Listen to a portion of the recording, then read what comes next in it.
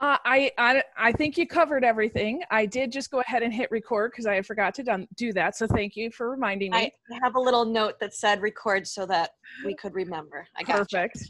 Yeah, I think you covered everything. Let me cover how you get a certificate first.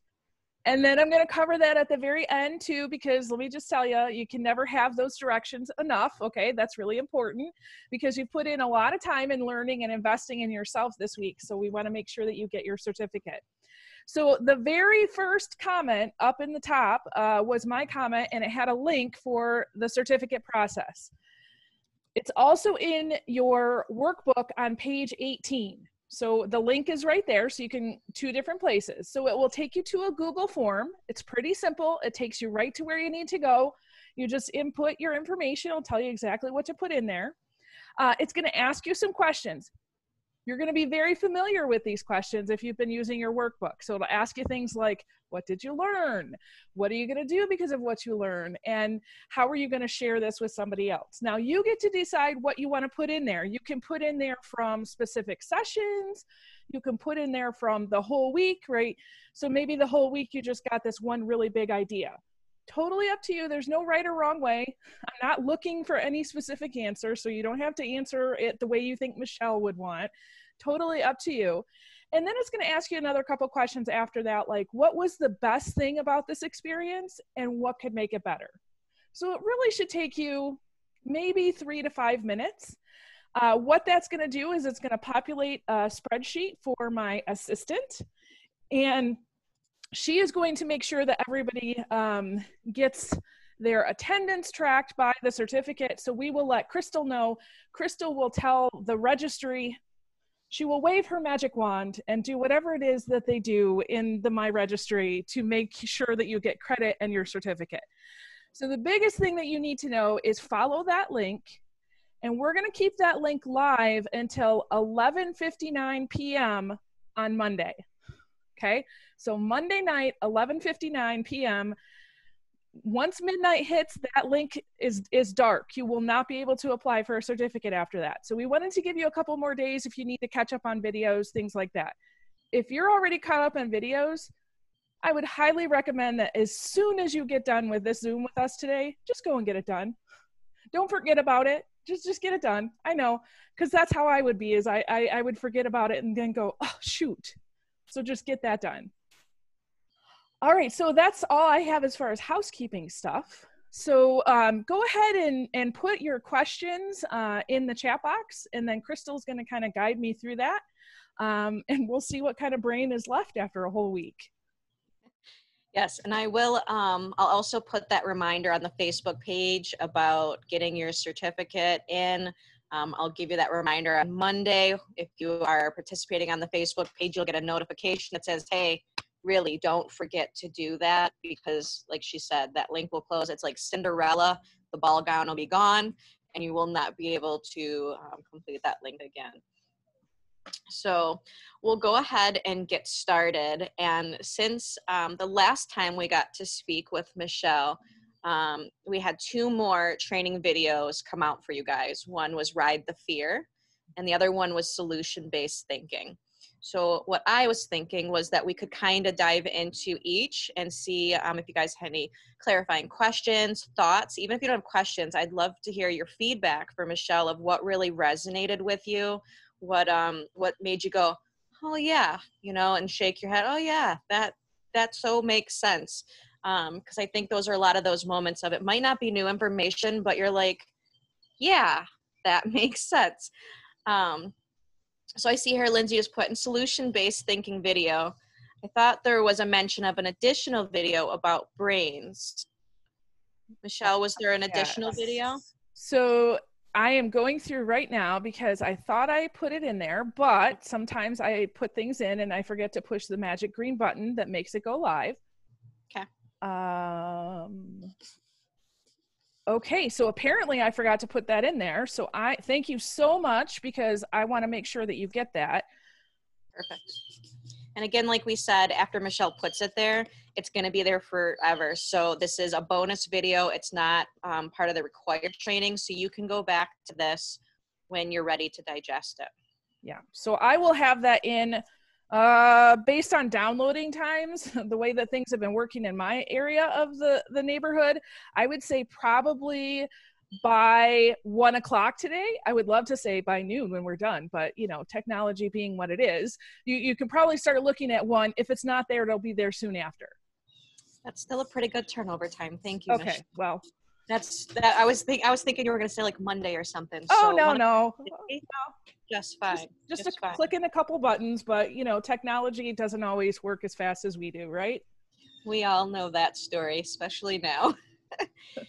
All right, so I was thinking we could start with Ride the Fear. That was the first video that popped up after we had met last. So, Michelle, I'm wondering if you can tell me what inspired you to go down this avenue of fear. Was there something that triggered you to say, we need this?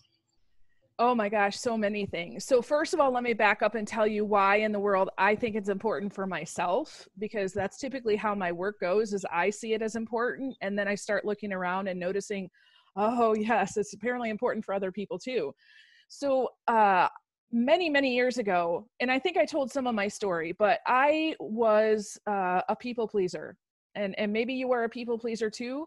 I felt like it was my job to make everybody in my world happy. Now, I know on the other side of all of this, the reason why that was the case for myself is because of the childhood I grew up in. That kind of behavior kept me safe, because if everybody around me was happy, I was safe. So that belief really helped me. And then, you know, I got to this point. I had been a kindergarten teacher, a preschool teacher, a center director, and then I was staying home with my kids because that's what people told me I should do. I have kids, I should stay home now. And by people, I mean my mother-in-law, right? So I'm doing everything I can to keep everybody in my life happy. And that's when I had my stroke in 2011. And it was literally like my brain said, enough is enough. You cannot continue to do this. So from there, it really became the beginning of a journey to understand myself and really think through, what can I do to be the best version of myself. So I started getting into all kinds of personal development stuff, and pretty soon I was exposed to ideas through book mentors and in-person mentors that were talking about this idea of fear, and that in reality you can do anything you want in life, but fear is the thing that holds you back. And so I began to kind of play around with that idea. And what I know now is that there's really two primary, I guess, emotions, if you will.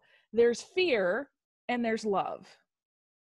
So if you think about it, the brain, how the brain is set up is that the emotion of fear, so there's a lot attached to that, but the emotion of fear is on one side of the brain. The emotion of love and all the attached emotions to it are on another side of the brain. So it's physiologically impossible for you to feel fear and love at the same time. Just thinking and meditating on that one idea can totally change your life. So when I was thinking about, okay, how can I create my business, right? Now, anybody who started your own business knows that is not an easy process. And you talk about fear, right? That there's a lot of fear there. And so as I was really walking through that, and thankfully I had people to help me, I really had to come to this understanding of, how can I change that fear into more love?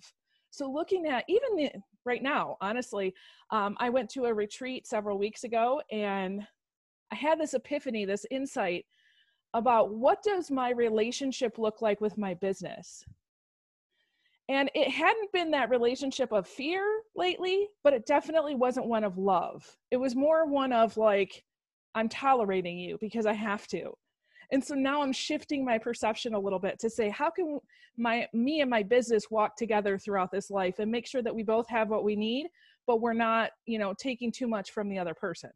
I know that's a whole nother training, but you know, when COVID hit, the very first thing I thought was, we now have a whole globe of people who are in fear.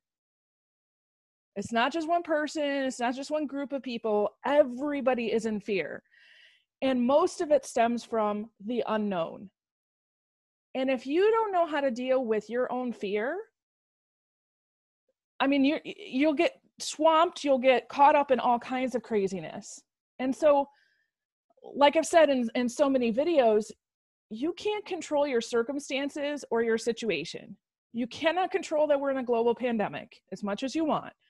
You cannot control that it's impacted your business, or some of you are still not working yet. Some of you are going to be working soon, but it's virtual, and you're like, yeah, this kind of sucked before. It's going to suck again, right?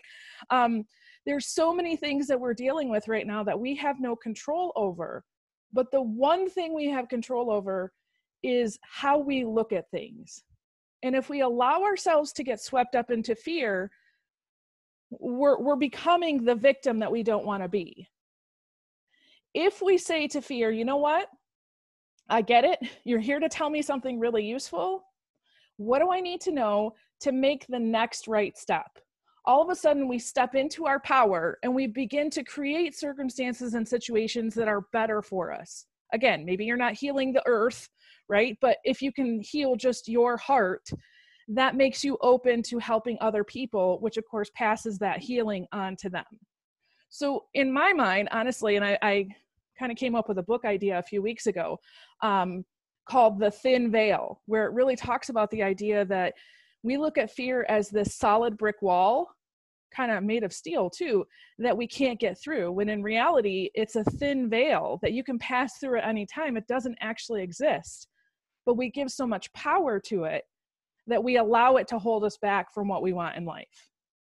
So that's not a short answer, but that's the answer. So there you go. I love that answer. I saw lots of head shaking, like, yes. And you said that powerful statement of you cannot have fear and love in the same place. And then talking about how everybody is riding the fear right now. And we're seeing a lack of love. I think that just makes so much sense. When we saw everybody get into that fear moment, we saw the nastiest come out of a lot of people. I think it was hard for people to get that veil gone, right? Yeah. It makes so much sense. We had someone ask about kind of going back to the stick chick model and this fear and feelings.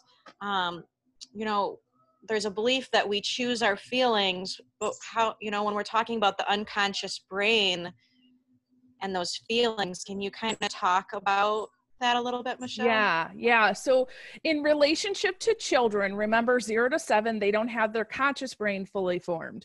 So they're feeling all kinds of things, but they're not choosing those feelings. It's just like everything is being poured into them. After that time, you begin to have the power to choose your feelings.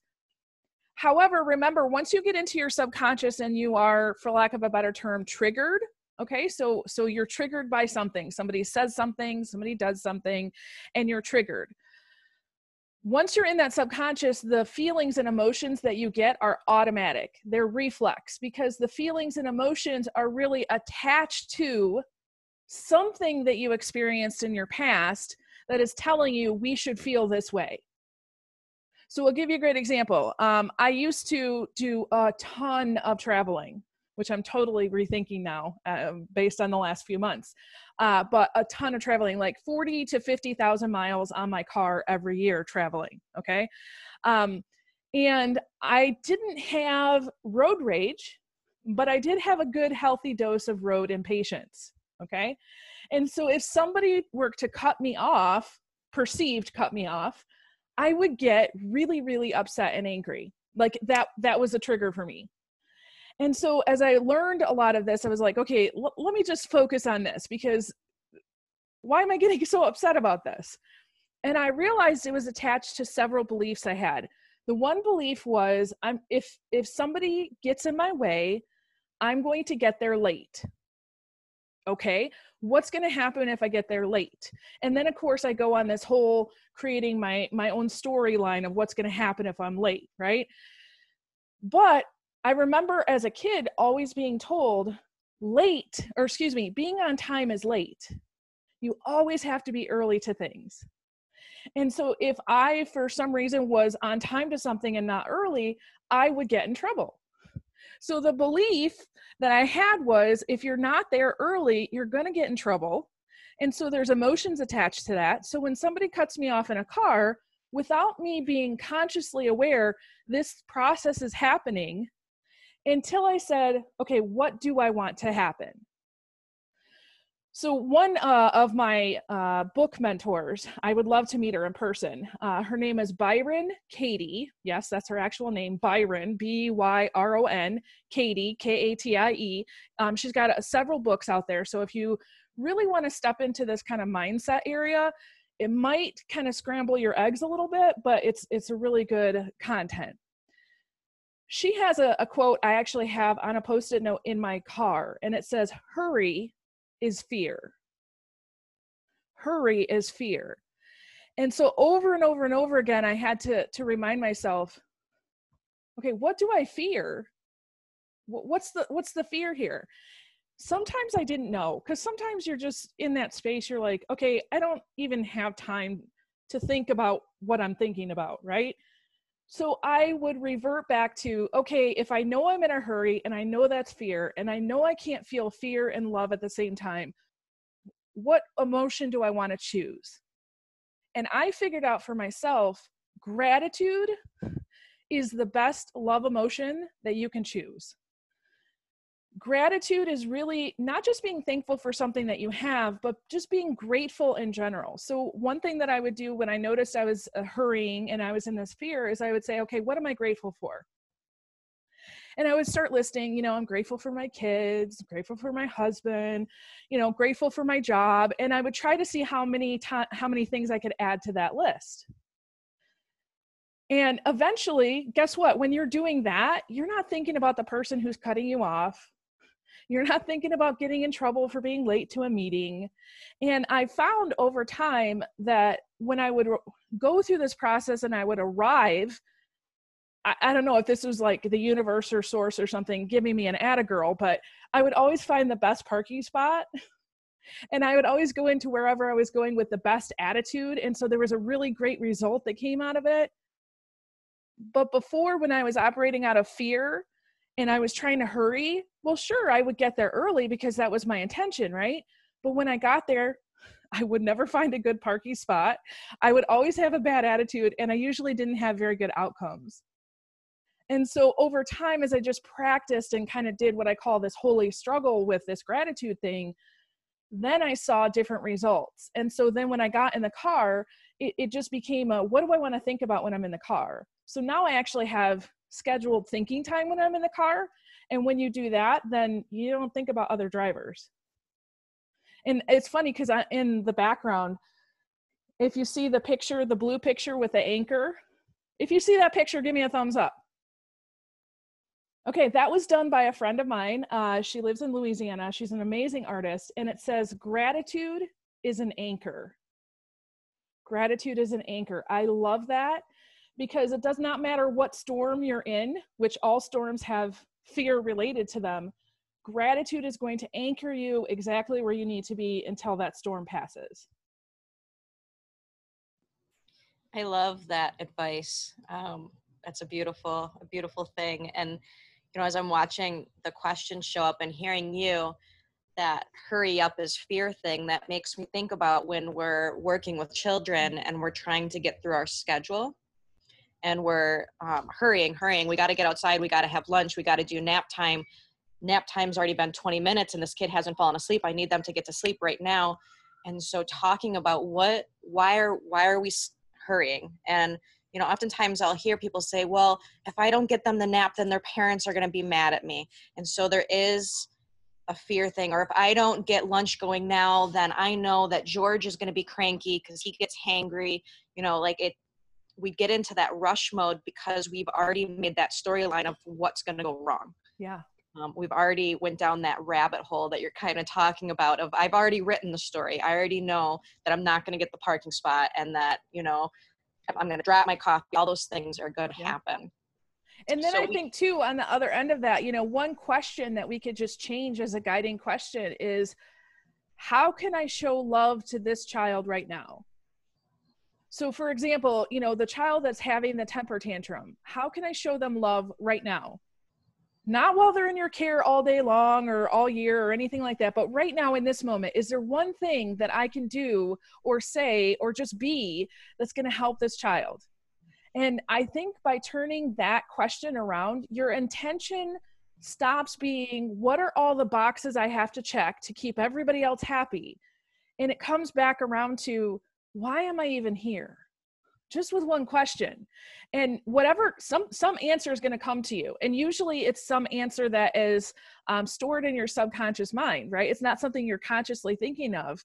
You're already going to know what to do. Trust yourself that when that answer comes to you, that's the answer you need. And just step into that and say, all right, I'm just going to sit on the floor with this guy and let's see what happens for the next 3 minutes. So we've talked about, how to deal with our own, how to support our kiddos. I'm seeing a lot in the chat box about our parents. They are freaking out right now. I'm one of them, kind of thing. And so I feel like I'm in their shoes as a freak out too, because I'm a parent myself, and I'm having a hard time talking myself off the edge to even support other parents and providers going through this. What would you say about when you're alongside another adult? Because I think that there is a different level when you have child and adult, but what do you think about that, Michelle? As soon as you asked the question, I had a thought come to my mind. What would happen if you asked them the question, what can I do to make things more comfortable for you and your child? What can I do to make things more comfortable for you and your child? So that question, there's a couple different levels of communication going on here. So number one, by asking the question, you're giving them information. I know this is hard. I get it. And I know things might be different. And I know that you have specific needs. So I am here to serve you and your child and to make it in such a way that you guys at least feel comfortable with what we're doing now. And then when you ask them the open-ended questions, you're going to get all kinds of responses. Some of them are not going to make sense, people. Okay, just be aware. Some of them will not make sense. I remember having a parent come to me when I was a director. She was like almost on the verge of being distraught. And she said, I was trying to have a conversation with my, I think her son was 9 months old at the time. I was trying to have a conversation with his teacher and she just wasn't listening to me. Okay, well, what's going on? How can I help? Because I'm all about yes. So how can I give you a yes? Or if I can't do something, what can I do? So communicating, this is what we can do, right?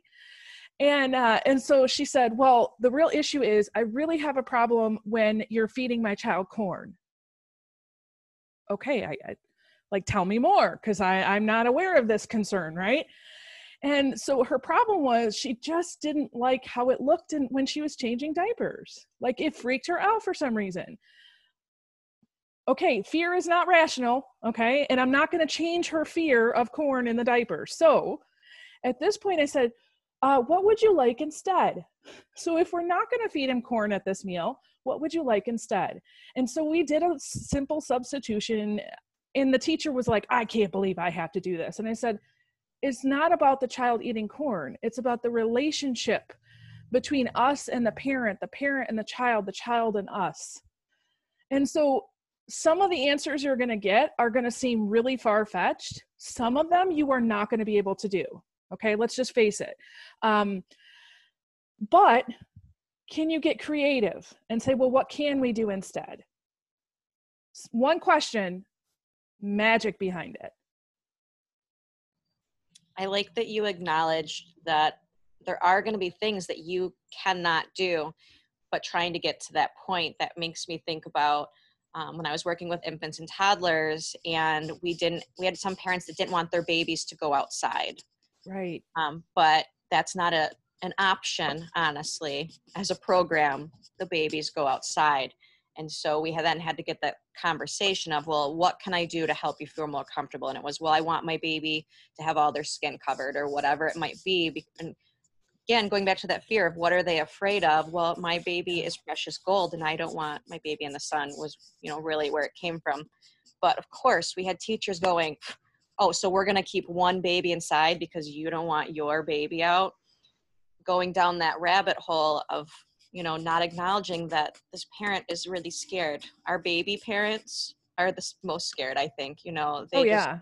you just got handed this thing that there's no manual to, and you're trying your best. And that makes me think about, even right now with riding that fear and where parents are coming from, they're fearful that they're not going to make the right choice. And it's because this is a scary thing to think about. If I make the wrong choice, someone could get sick, you know, like it's such a big Well, pressure. and think about too, especially guys, for those of you who are working with infants, the 2 to 6 month old age right now in this moment, you have got to be very aware, because think about what's happened in the last 2 to 6 months. Okay, last 6 months, okay, we've really only been in the pandemic for the last 4 months, right? But what does that feel like to have your brand new, fresh 6 to 8 week old baby, and then a global pandemic happens? What? I was just trying to figure out, do I breast or bottle feed? Like, now I got to deal with this? And then to be pregnant when a global pandemic happens, and all of that fear, and remember, fear affects us at a chemical level in our body. So you're having fear and stress hormones all throughout your body for months, especially the last few months of gestation. And now you bring that child into the world and they're surrounded by all of that. So your job, yes, we want to make sure we're doing all our licensing things, you know, all of that, but your real job is to be a safe haven in whatever way you can for the family and the child. And if that means calming irrational fears, just chalk it up as another tool in your toolbox.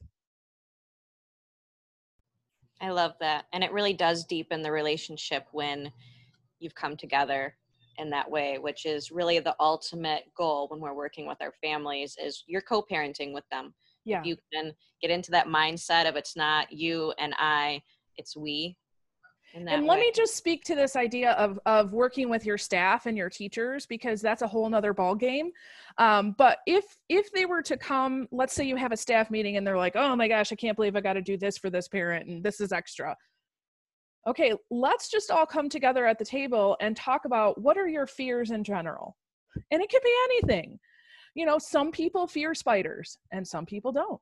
Right? Some people fear snakes and some people like to live with them. And so being kind of real general and saying, what do you fear? What do you not? And having a discussion around fears. So maybe you have somebody at the table who's like, oh, I love snakes, and somebody who doesn't. Talk about that, right?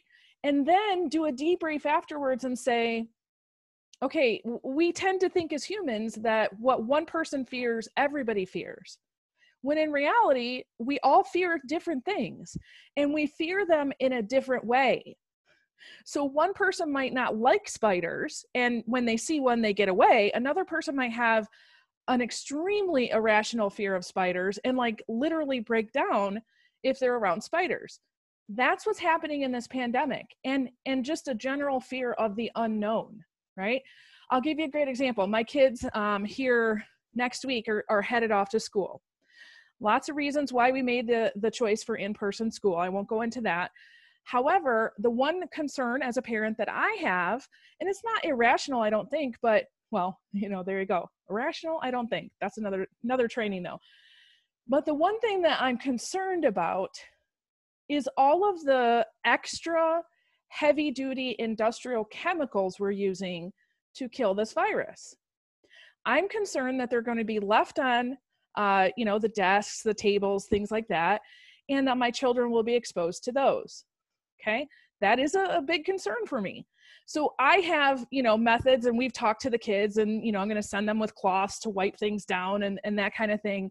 And of course, we're talking about, you know, don't lick people, don't lick door handles, you know, that kind of thing.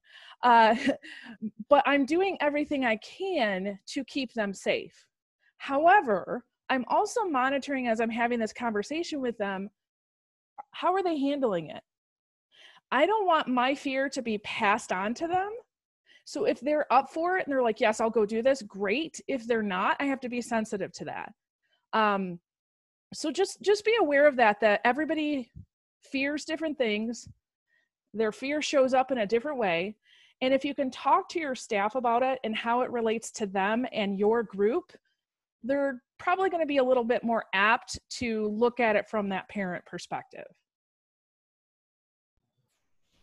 You just gave me one more thing to think about here. I was like, wiping surfaces. Now that's one more thing. Sorry. I'm sure we all went there. So switching gears to the solution-based thinking, let's talk about that a little bit. And it makes me wonder, we're talking, that things are individual for people. Would you say the same for as we're going through our solution thinking process? Oh, absolutely. Because, just the idea of if we all sat down and went through the 5 steps and said, okay, I'm getting ready to start school again. And we went through, how do I solve that problem? We're all going to have a different way of looking at it. So in that 5-step system, if you notice, it's heavily reliant on you going through and putting down all of your thoughts and thoughts about the feelings that you have. And then it switches into this, what have you done in the past that's helped you be successful? And how can you apply that now? That's a different kind of shift in perspective than what we usually do, because what we usually do is try to come into our conscious brain and say, what tools and resources do I have to solve this problem? And so, for example, if I have a problem with, let's say scheduling, let's say you own a center, and because of all this, you've got more classrooms, less teachers, less kids, like there's just a lot of chaos going around. And so you're trying to solve your scheduling problem. What typically happens is we start to reach out to our network. Hey, how have you guys solved this problem? I'm not against that. However, I would encourage you to do the 5-step solution first, and then reach out, because you have the answer inside you. And when we start to look outside of us for the answers, we disempower ourselves. So one of the things, because I've done this hundreds of times with groups of people, is that when you go through that process and you get to the end and you say, okay, what do we need to know? It's not the 50 things you listed at the beginning. It's 2 things. And those 2 things are very specific. And now you know not only what you need to ask help for, but now you know who is the best person. So please don't be that person who says, hey, I'm going to get into this Facebook group and I'm going to ask my question. Wait until you do the 5-step process first and then ask a very specific question, because here's what you're going to get. You're going to get 10% of the people on Facebook who are going to tell you all but wonderful things. You're going to get 10% of the people who tell you, oh, you should only do this. Then you're going to get a good majority of people who are like, hey, this worked for me. It might work for you. And then you're going to get this percentage of people who I don't even know if they should be allowed on Facebook. They come on and they tell you, well, those aren't the right questions. You should really be asking these questions and you really should be doing this. Does that help you get to your goal? No. But if you get down to those 2 issues that now one might be a licensing question. Well, who would you go to for licensing question? Another one might be, okay, this is great, but how does this work in a family environment? How might that work, right? And then you could reach out to somebody that way. So start with this process first and then move along. I think that's so interesting to think about, because I think a common way that we learn how to solve problems is to immediately reach out to your resources. And it sounds like, from what you're saying, we need to first trust ourselves, yes, and then use what we have around us. And that's kind of the opposite of what a lot of us are trained and learn how to do. Someone put in the comment box about when we're helping our children and families, it's very clear that often the children are adopting the ways of the parents, whether it be the fear or how they are, solving problems. And that kind of makes it harder for us, because we feel like we have to undo what the parents have done. What do you think about that? Okay, so remember, they are downloading all of that stuff, right? They are downloading everything from their parents right into their subconscious. And once it's in there forever. You can't undo it. However, remember, so that might be a monster X, okay? But you also have a new Y belief. And so you coming in and doing something different and showing them another option.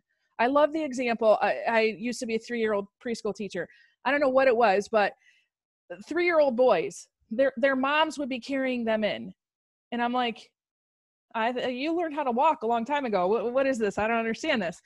Now, I since realized that there's this dynamic between a 3-year-old and his mom. And, you know, there's that, again, that could be a whole nother training. And so I had to realize there's a need here for the child, the mom, or both, and they're fulfilling their need by her walking him in. Okay, great. However, when you're here, we have different rules, and you're just going to use your own 2 little legs and do your thing. And so this child learned, when I'm with mom, I can do this. When I'm here, I can do this.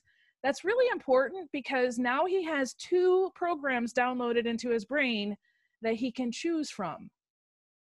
So never look at you're trying to fix or undo something. You know, you're putting in addition to, so that when they become of age and they can consciously think for themselves, they have more choices. I love that, because, you know, they need to be able to code switch essentially between places. And I think as grown-ups, we judge that and say, oh, well, he does that with her and this with me. And we place a judgment, but instead we could see that as a strength, as that child has actually learned another language of behavior with another person, and, you know, growing that essentially. And putting that into the adult perspective. So think about yourself. What environments are you in? So I'm just going to take a wild guess here that you don't act the same way with children as you do with your significant other. Right? We learn to navigate these relationships, and that's what's happening in your environment. So look at it as a really positive way of, oh, I'm teaching this child something new. I remember I was working with one kid, first day of preschool, he could not feed himself. Mom, up until that point, had just fed him his whole life. And so I realized, okay, well, you know, hey, guess what? This is how we do things here. And he struggled. He struggled for several days until he realized, oh, I can do this. And I didn't say anything to mom. You know, I just kind of left it at that, because it's not my job to educate mom. It's my job to help her see how awesome her son is. And so I let him just be awesome with us. And then he went home and he was feeding himself, and she came back and she's like, oh my gosh, she's, you know, growing up. I'm like, that's kind of what they do. Yeah. It's great that you brought up a mealtime example. You know, those 3 things that we can't control: eating, sleeping, going to the bathroom, right? Yep. But those are things that we want to be able to control. And I think those are the things we often see when children come into our care that have not been in care before. Those are the 3 main things that we're like, oh, we got to whip them into shape. Yep. Nothing like getting a co-sleeping kiddo come in and you've got to figure out how to help them nap, like those kinds of things. And being able to switch that mindset of, this is what we do at school, this is what you do at home. Because, you know, I remember having even those thoughts myself as when I first started working with children of, if mom just wouldn't co-sleep, this wouldn't be a problem. And that also took me back to my own belief system of whether you co-sleep or not. And then it came from the fear of, I need to hurry and get this kid to sleep. And it just really rabbit holes. You've got 2 things happening. You're warring with your past and you're warring with your future. So the past is, you know, this is my belief of what I feel like should be happening right now. And the future is the story that you're making up. And some people would even go so far as to say, this child is going to be ruined, and let me show you all the ways, right? And so you're warring with these 2 sides, but you're not fully in the present. You're not in the moment. You're not with this child saying, what does this child need in this moment? Because this moment is all I have. And I think that's the real key, is to realize that now is all you have. And right now, they might need somebody to sit next to them and pat their back. 3 weeks from now, they might not. But if you always put those feelings, emotions, thoughts, and attachments to, oh my gosh, this is going to take me forever to get this kid fixed now, that's the attitude that you're bringing into that interaction. Do you think that attitude is really going to help that child sleep? Probably not. So now you're into this, like, I'm sabotaging myself, and it's all because of my thinking. So powerful how our brains can just take over, and to really be aware of it. I'm wondering, words of wisdom, far as, I feel like this is something that you always have to practice. Do you ever feel like I've got it, I've nailed it? Well, yeah, and then something happens to remind me I don't. Yeah, I mean, that's kind of how it works. So I would say that I've been putting intentional practice into my own thoughts for years now. I have learned so much, but again, remember that Monster X is always in there, right? So the stuff that you learned when you were a kid that's not serving you now, you just have to know Monster X is going to come for you. If it's not today, it might be tomorrow, and it might be next week. Now, as you progress along the journey, there's telltale signs that you'll figure out for yourself that you're like, oh, I think Monster X is trying to come here. So let me, be a little bit more aware of what's happening. Great example is I thought I was doing really good with a certain belief. And then I started talking to another group of people that are basically out of the United States, and they have a very different cultural belief. And so as I'm talking to them, I'm realizing, oh, I thought I was doing the right thing. And in reality, I was doing it the Michelle thing. And I need to step back a little bit, and I need to kind of take a better landscape picture of what's happening. And it wasn't like I was wrong. I was right up until that point. And by having those conversations and realizing I need to be open, willing, and curious, then I was more right. Does that make sense? Yeah, going back to that, I really don't know anything, right? That's what we discussed earlier this week of, Yeah. I don't know until I actually do know, right? Yep, absolutely. And I think too, this is really really becoming specific for me, is this idea of what is your ritual, your daily experience to remember who you are. I don't think that that's talked about enough in general, specifically in education. Everything that you do and say flows from who you are, because remember, your subconscious is who you are. That's got your identity in there, everything, right? So one of the best ways to do this is through using those I am statements every morning, sitting down and saying, okay, I am healthy, I am whole, I am strong, I am, whatever, because you're reminding yourself of how awesome you are. And when you know that you're awesome, you tend to say and do things that are much more positive for other people. I think a lot of people in education don't spend time in this area because it's too frou-frou. It's too soft. It's not like getting the work done. Quite frankly, I find that my job in this life, sure, I get to help people every day. My one job is to know myself and to remind myself of who I am, so that when I come to work with people, I can bring the right energy, attitude, and experience for them. And if I miss that step every day, one day is okay. 2 days, not so much. 3 days, and everybody I live with says, what's going on with you? You haven't done your study time, okay? And so it's really important. You can adopt whatever habit you want, but you have got to remind yourself of how awesome you are. And you've got to have people around you that can remind you of that. So I can't tell you how many times I've had some really cool, awesome thing happen. And then, like the next week, I'm in the depths of the depths, right?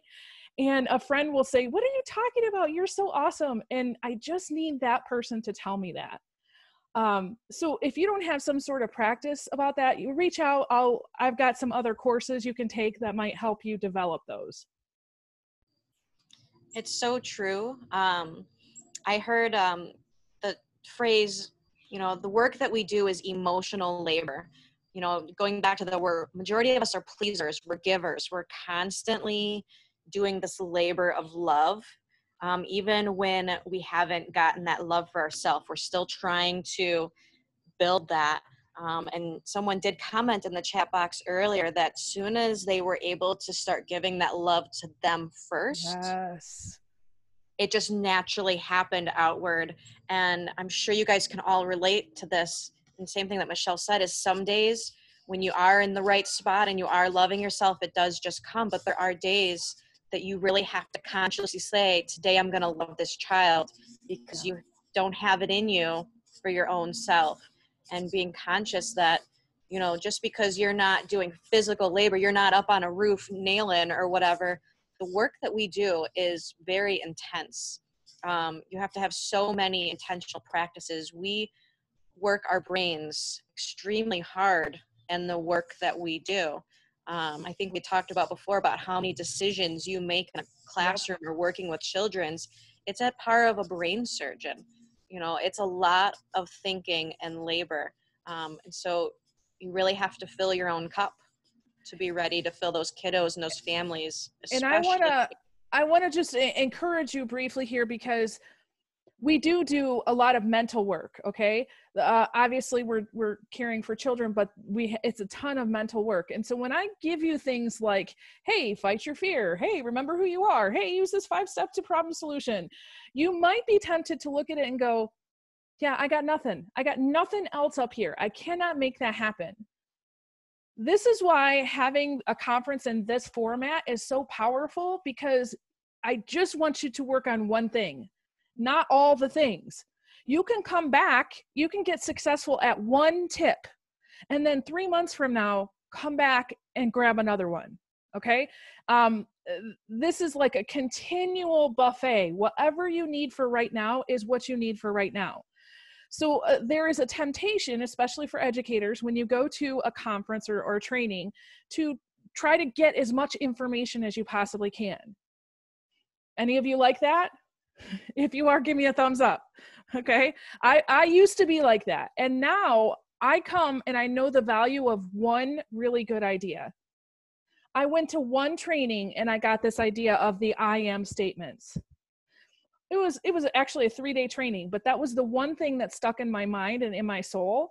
And I said, I'm going to work on that one. And I became an expert at it, to where now, honestly, I could list 20 to 40 I am statements right now without even taking a break. So that's my encouragement to you.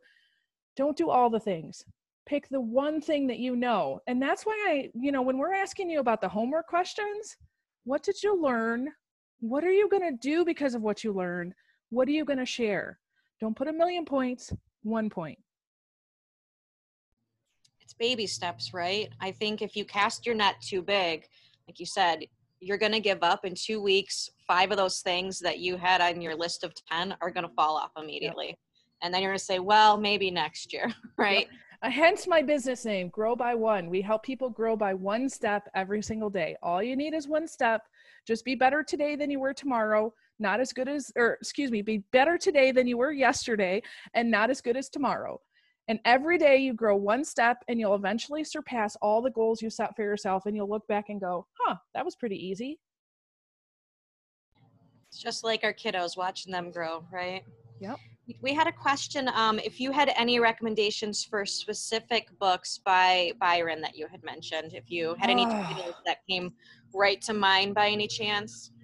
Yeah, so I've got about 5 of her books, but the one that constantly comes back to me is Loving What Is.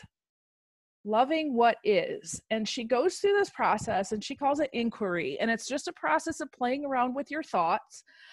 Basically, let's say you have some sort of interaction and it doesn't go as you planned, right? Then she walks you through this series of questions to make you think about different perspectives and really show you the choices you have when you're having these sort of interactions. I can tell you this, that for a long time, gosh, I struggled with my daughter, Hannah. Things have gotten a little bit better. She's 13 now. But it was a real issue for a long time. And so I began to do this work of Byron Katie's The Inquiry. And I just began to see her in a different light. And then quite honestly, there's some sort of soul connection. I'm sure of it. I'm sure there's probably science out there too, but I really believe that if you have, let's say, issues with your mother, you probably are going to have issues with a daughter, right? And so I found for myself that as I began to really do the inquiry process with interactions with my daughter, Hannah, when I would think about my mom, it was in a much different light. So I don't know all the crazy, weird things that happen in your brain when you do that. But if you really want to kind of delve into this mind stuff, that's going to be a wild ride. I'm sure it is, because like you talked about, we're downloading all those things early in life. And then as adults, we have to repeat those relationships and what that looks like and how different or similar. And even those things might trigger you in a whole different way. Like, I don't know if any of you have done this, but when I say a certain thing to my kid and I hear my mom almost saying it, and it's like, you know, one of those moments that you're like, where did that come from? And, you know, but digging deep of where did that come from? Because there's things that I've said that I will never say that. I remember as a kid saying, I'll never say what my mom said. And then before I know it, I'm saying because I said so. And as a child, I remember that driving me. Well, let me just take that statement, remember, because this is a good reminder about the subconscious and how it works. Your subconscious is a little kid. It does not know the difference between positive and negative. So when you say, I will never blank, it does not hear the word never. It hears, I will blank. Think about that. So someone, Lauren just put in the chat, I will not allow fear to control me. I refuse to. So if I was to put the word never on that, that would almost be setting myself up for failure, the belief that that will never occur. Yeah, so you could change it just a little bit, say something like, I will honor fear when it comes and learn what I need to learn. Because it's inevitable, right? It's an emotion, it's a feeling. Yep. And as you mentioned before, as humans, it's actually meant to protect us. That's why we have fear. Everyone has it, and it actually can be useful if like a bear's chasing you, right? Right. So if you tell your subconscious, I'm never going to acknowledge my fear, I'm never going to let it control me, I'm never going to, XYZ. What happens if you're in a situation and you need a caution light, then you have basically dismissed fear from your life. You want fear to be there when you say you need it. You want to be in control of fear, but not in a way that you're just kicking it to the curb right away, but that you're using it as a tool to help you. So you actually want to be that friend with fear and then say, thank you so much for coming. And now I disinvite you from my place. So reflection was, we need to accept it, but also figure out how to kind of calm it down. Yes. It's kind of like a wild toddler. If you get a wild toddler that's just having a moment for whatever reason, like, we don't let the toddler just run amok, right? We say, hey, listen, come on over. Let me give you some strategies, right? And sometimes it takes us a little bit to calm them. But over time, if you really sit with that toddler and help them understand this is how we do things here, eventually the toddler is a little less wild. But guess what? They're a toddler, so they're going to be wild sometimes, right? Same thing. Fear is the same way. So if you find that fear is running amok in you, treat it like the toddler. You have skills, you have strategies. It's not like you're going to sit over in the corner as the adult and go, oh my gosh, what am I going to do with this child? No, just step into your power. Say, I got control. We'll take care of it. That's awesome. We have come to our end of our hour, guys. Already. You officially have made it through Facing Fall 2020 style. I truly hope that all these little nuggets we've given you have inspired you to go into fall. We can do this. Your kiddos need you. Your families need you. You need you. And we just did this for you guys. I really hope that you can, again, as Michelle, take one piece and roll with it and come back to this content and then say, like, I challenge you to come back to it at Christmas time, holiday time, and revisit it, because that's a whole different level of fear and needing to solution think and all those good things. Again, we did put the link in the chat for the certificate. I just put it in there again. It is in your workbook. I will also put it in the Facebook page, and I'll send out an email of reminding everybody to get it done. Is there any final thoughts that you had, Michelle, that you wanted to share as we close? Just thank you guys for being so awesome, not just, on our Q&As, but, throughout the week. Excellent comments as we've gone through on all the videos. I've tried to keep up with them. So continue those comments as you're finishing up those videos. It's really great to hear not just what you took away from it, but how you're going to use it. So please know too that when you fill out that Google form for your certificate, your answer really helps inform me about how I do things a little bit different in my work. So if you say, oh my gosh, I learned all of this, and I'm going to do this, and I'm going to share this, not only do I take that information and say, that's awesome, how can I add to it? But I also look at what you didn't put down. So if I had goals for you, and let's say that just didn't hit for whatever reason, I look at it and I make changes there too. So it's not just I got to check this box to do my certificate. It really does help me, and it's going to help Crystal, and it's going to help future work that we do. So thank you so much for that. I really do appreciate you guys. Absolutely. We really encourage the feedback because we want to make this as best as possible for you guys. This is why we do what we do. Again, thank you for giving us your time on Saturday. You guys, early childhood warriors, for real.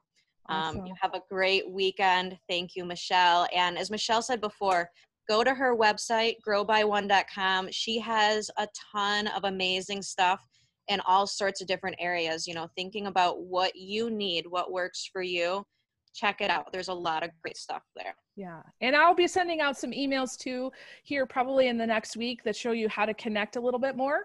I didn't want to send that out to you today because quite frankly, you've probably had a week. So I'm going to give you a few days, and I see some head shaking. Yep. I'm going to give you a few days, and then I'll send you the email when you're like, oh, I kind of miss Michelle now. When you miss me, you'll get an email. Perfect. You're just the gift that keeps on giving, Michelle. Yeah, that's what I do. All right. Everybody have a good day. Thank you so much. Thank you.